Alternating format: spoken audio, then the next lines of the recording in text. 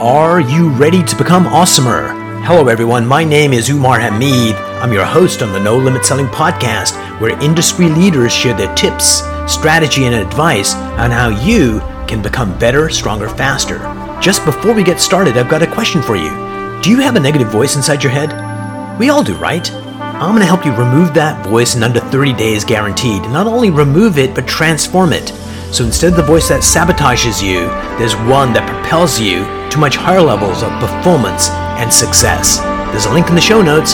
Click on it to find out more. All right, let's get started.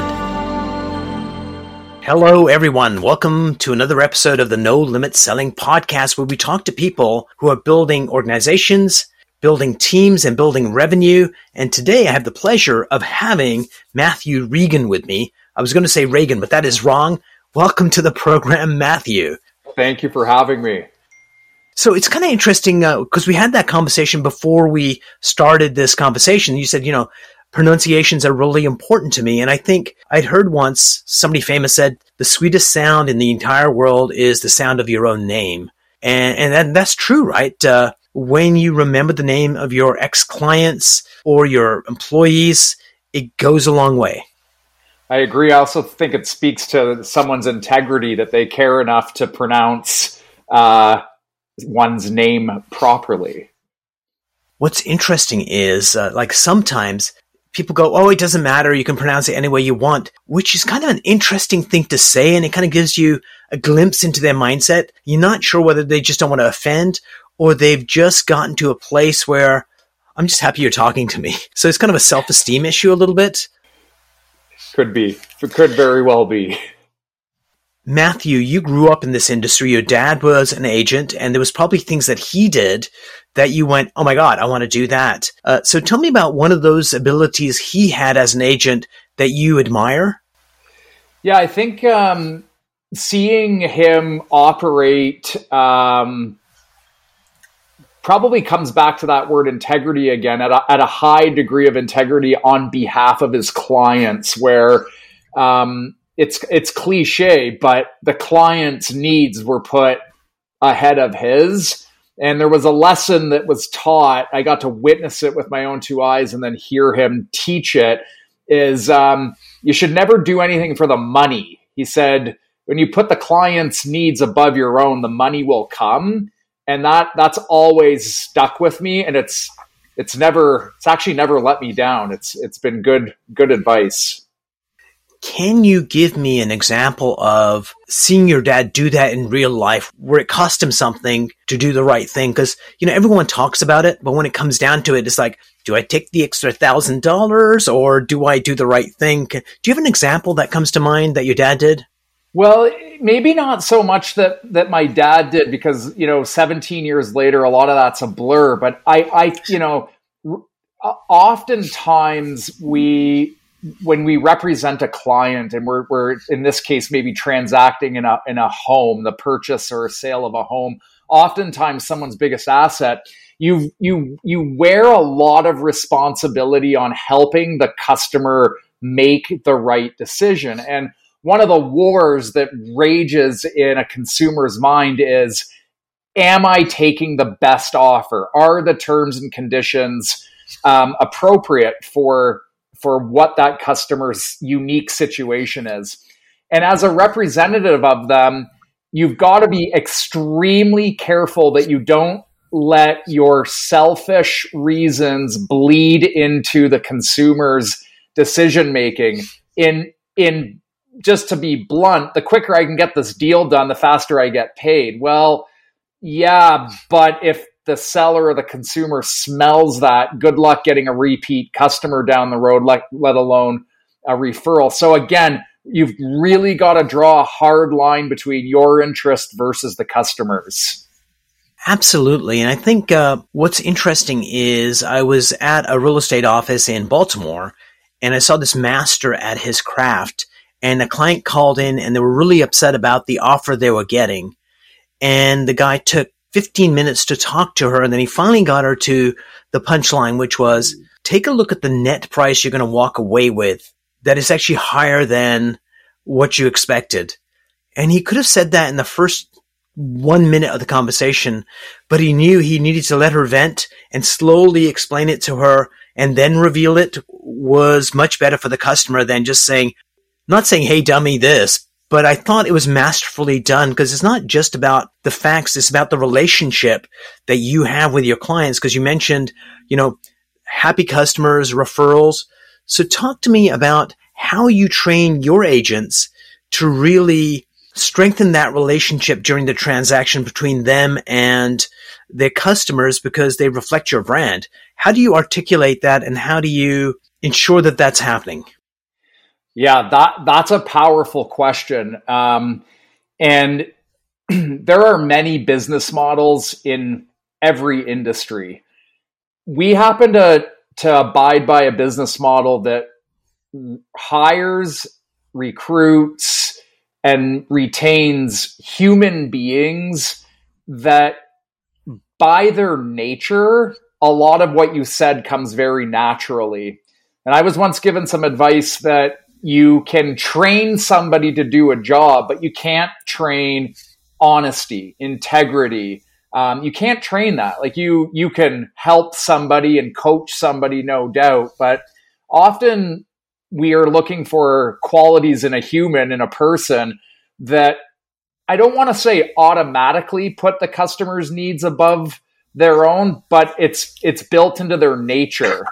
And then once you have that pedigree in somebody, you come alongside them and you refine and you show, when you're faced with giving advice, make sure you don't let your interests, again, bleed into their best interest. And a lot of it is subtleties. You're not reinventing the wheel. You're not handing them a 200-page playbook and say, read this, do this. Oftentimes it's built into who these people are.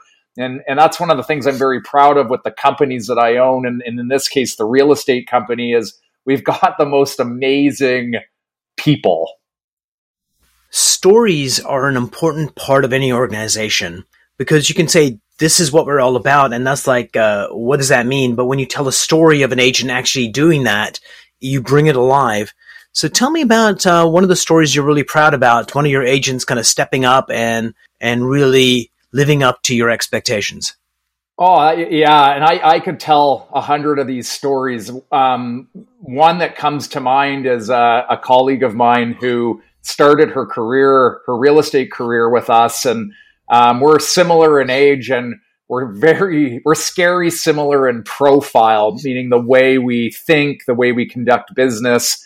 And I think I probably was 5 or 6 years in the business at the time she joined us. And I remember some of the ups and downs early into her career where, it is oftentimes you'll hear it as a cutthroat industry. And it is, and there's a lot of highs and there's a lot of lows. And I remember saying to her, the faster you develop thick skin, the easier this is going to get.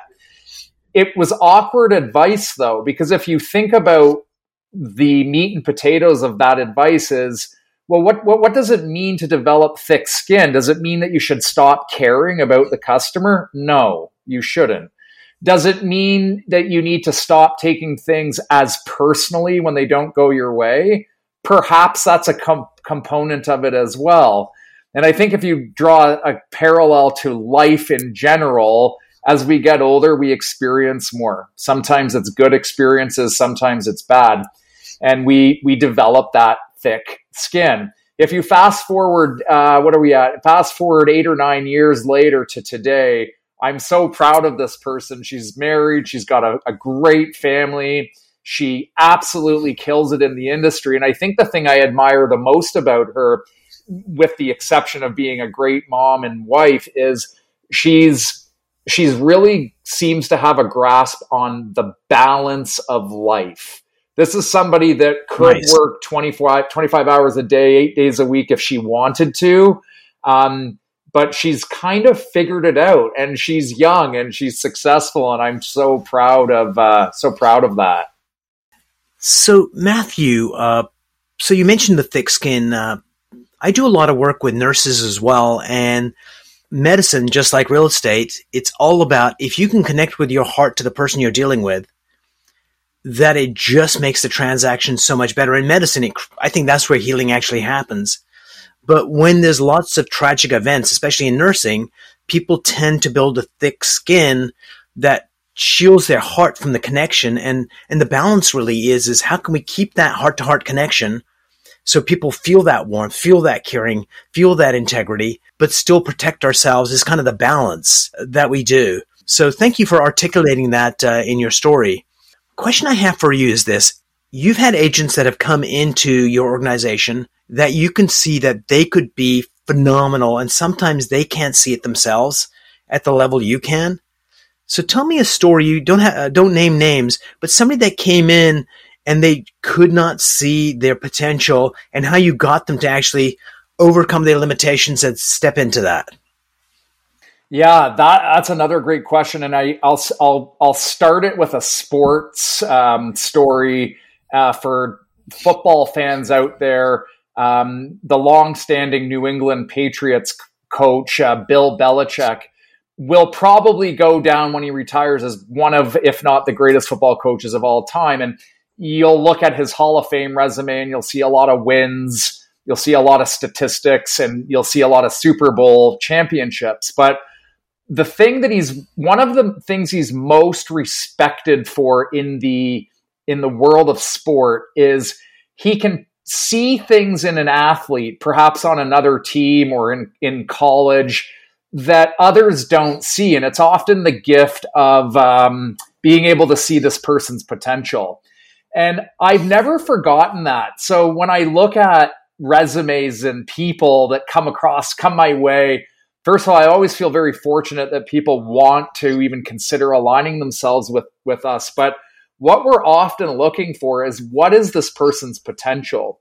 And we have a person on our team, and I've never shied away from telling this story and how wrong I was when I interviewed this person. I remember saying to one of my business partners, I'm going, that person's never going to make it in real estate. But this was a good person, good qualities, big heart, very caring. Her nature was kind of like a nurse, like just so empathetic.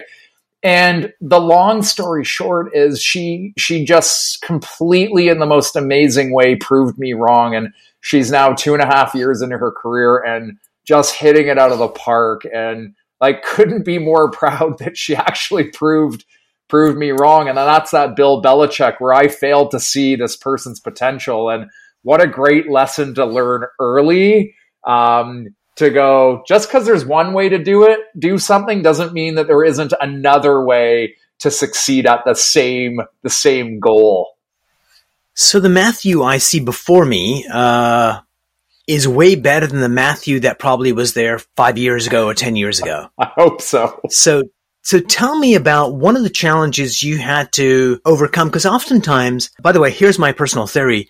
The reason God invented spouses was to let us know when we're not as awesome as we think we are. So tell me about one of those hurdles you had to overcome. Number one, how did you identify it, that you knew, oh, wait a minute, I've got this barrier? And then how did you overcome it to become the person you are right now? Yeah, and I like to think God, humans make plans and God laughs, right? So, I'd have to take you back to my early 20s. I'm making great money. I don't like this word, but I'll use it for clarity purposes. I was very successful. I had the car, I had the house, I had the clothes, I had the lifestyle. And that was about an 8-year period in my life. And I found Christianity, or maybe it found me, depends how you look at that. And a light switch went off. Now that is in conjunction with some incredible people that had the guts to basically stand up to this egotistical, know-it-all, late 20-year-old, and basically say, you got to make some changes in your life if you want a life worth having. And it is cliche, and you could read about it in books and how people's lives change. But I would say that surrounding myself with amazing people that, again, have the guts to just look me in the eye and tell me things that I didn't want to hear. But when I went home and looked in the mirror and had that conversation with the person staring back in the mirror, it was the truth, and it was the hard truth, but it couldn't have been, it was the best medicine that I think I could have gotten at the time. And things changed. Life slowed down. Business took off. Like it's a paradox, because that's not the norm. Normally life gets busier when business gets busier, but it couldn't have been more the opposite. And what an incredible feeling and result that was. So we're going to go visit that in a moment, but I want to ask you a question first. Do you know who Pepe Le Pew is? One of the cartoon characters. I do. So there was this one episode where somebody had told Pepe that he stank really badly.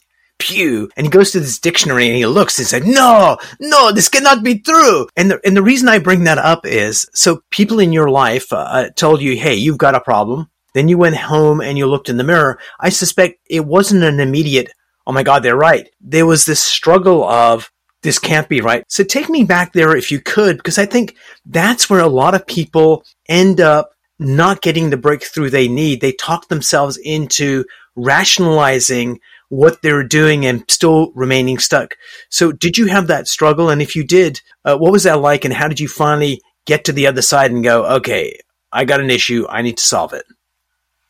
Yeah, that was probably, it's a two-pronged answer. So from the time I had those people that cared enough to look me in the eye and tell me straight, until the time I actually really began to see a material change in my life, was about 3 years now of struggle, of tug of war.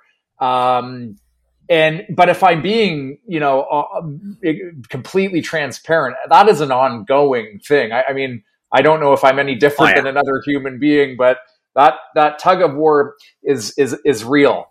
And I would say, if I took you back to those 3 years, that at that point in my life, it would have been late 20s to early 30s. I'm single again. I got the house, I got the cars, I vacation. I got a pretty sweet life from an outsider's perspective. So if you looked at my Facebook profile and Instagram, you go like, whoa, I want that guy's life. But when you go to bed at night, very, very empty, couldn't tell you what I had for breakfast that day. Didn't have a consistent woman in my life to share in these experiences. So the tug of war was really like, well, what does society say I should have, and what does society say my life should look like versus no, like what's it saying inside, like heart, mind, and soul? What are those three things telling me? And they were telling me very different things. So you want to talk about a tug of war for those 3 years, man, that was tough, but I think I've won. I think I'm on one side of this coin now. And don't get me wrong, it's work every single day. There is still a lot of room for improvement, or as Bill Belichick would say, that guy's got growth ahead of him. We'll hire him. So you mentioned you found Christianity. So I'll tell you a Christian story before we kind of part company today. Is often I tell people that you and I are like a bunch of idiots here in Brampton, more or less. And if Jesus was on a journey and he's all the way to San Francisco and he's like the being of light, even at his last days at the Garden of Gethsemane, if I'm pronouncing it right, he's got doubts. Should I stay? Should I go now? What's going on? So if the one has doubts, we got a lot of learning to go. There's just plateau after plateau after plateau. Like it's never done. It's an ongoing process of becoming better as we go. So Matthew, I've got two last questions for you. Number one, could you share a mind hack, a simple technique you use to make your life happier, more effective, that our listeners would really appreciate? Yeah, I that's an easy one for me, and I can't tell you how I developed this, but it would have happened 5 or 6 years ago, and I remember sharing it for the first time, and it was so uncomfortable. I was leading a men's night. There was about 30 of us, and we were talking about what it's like to be a man. And I was leading this thing, and talk about uncomfortable. Like us men, we're not good at sharing emotions and feelings and stuff. But I said I developed what I call a trigger. And this trigger is in my mind, and it's a 4-letter word. And maybe you've heard of this word before. It's oh my God! Stop. Don't say that. It's a PG show. Stop. Yes, please tell me. That it's a 4-letter word, and it's stop. And I'll let that sink in for a second. So it's a trigger. It's in my mind. It's a 4-letter word. It's called stop, and the visual is red and white, and it's a stop sign. And that trigger will come out, thank goodness, at the most opportune times where my mind is straying in a negative way, or I'm beginning to have an ill thought. It could be any number of usually what would fall into a bucket of negativity. And don't get me wrong, it doesn't work every time, but it's amazing how you can train your brain to get ahead of certain things. Those things usually are the ones that would perhaps drag you down. So I hope that answers your question. If there's people listening and going, that guy's a little crazy, yeah, I'm not shy to say that, but I will say practice it a little bit and watch what happens to your mindset. So I'm going to dig deep here just for a little bit. Can you think of a particular moment where that stop sign came up for you, like recently in the last month or two? It comes up a lot. I struggle with anger and frustration. When things don't go my way, I begin to boil internally. It's a constant work in progress. And if I'm aware of this, if I'm in tune, if I'm not, say, under the influence, I'm not saying that I'm under the influence a lot, but for those that may struggle with an addiction or certain other things that cloud the mind, having a clear mind often allows you to see what's coming or feel or be aware. So that happens a lot, but I'll share something from a men's group that I learned, and it's a little, uncomfortable maybe for some men out there, or I shouldn't stereotype or generalize, but I remember this man saying to me, who I have a lot of respect for, and he would have been in his mid to late 60s. He's lived a life, he's married, he's raised kids, blah, blah, blah. And he goes, it's so easy in Toronto in July to be driving in the GTA and there's a beautiful woman out of the corner of your eye dressed provocatively. Well, as a man, you might have that wandering eye and it may be innocent, but what if your kid's sitting beside you and sees you doing this? And I've never really forgotten that because it's such an innocent thing. It doesn't say anything. You're not necessarily acting, like there's not an action there, but I've never forgotten that. And that's where that ties back to that trigger of stop, because sometimes it's not what you say, it's what you do that can have lasting impressions in a positive way, but maybe in this example in a negative way, depending on who's with you, or even if no one's with you. It'll come back to bite you if you're not careful. So again, training the mind, finding the trigger, being disciplined enough to stay on track, stay on course. Brilliant. One last thing. What is a book you'd recommend that our viewers and listeners read? Yeah, so you're not going to be surprised for me to recommend this. I would say the Bible, and I said this to somebody, an atheist last week. I said, look, from an atheist that I was listening to on another podcast, University of Toronto professor, very recognized, credentials are massive. And he goes, every single answer to life is in the Bible. So I'm only saying the Bible not to like try and have that atheist listening to this go, oh man, this guy's trying to convert me and join a cult. Like, no.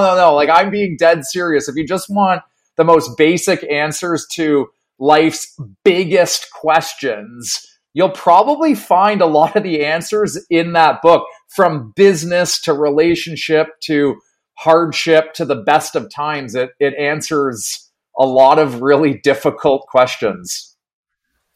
And even if, from that person's point of view, it's the wrong answer, it still gives you the ability to think about it differently, which is incredibly useful to get a different perspective. But I agree, there's lots of amazing answers in there. Matthew, I just want to thank you so much for coming on the show today. It was, you were transparent and vulnerable, and that makes for great radio. Thanks so much for being on the show. You're very welcome. Thank you for having me. Or hopefully I'll get to meet you in person one of these days.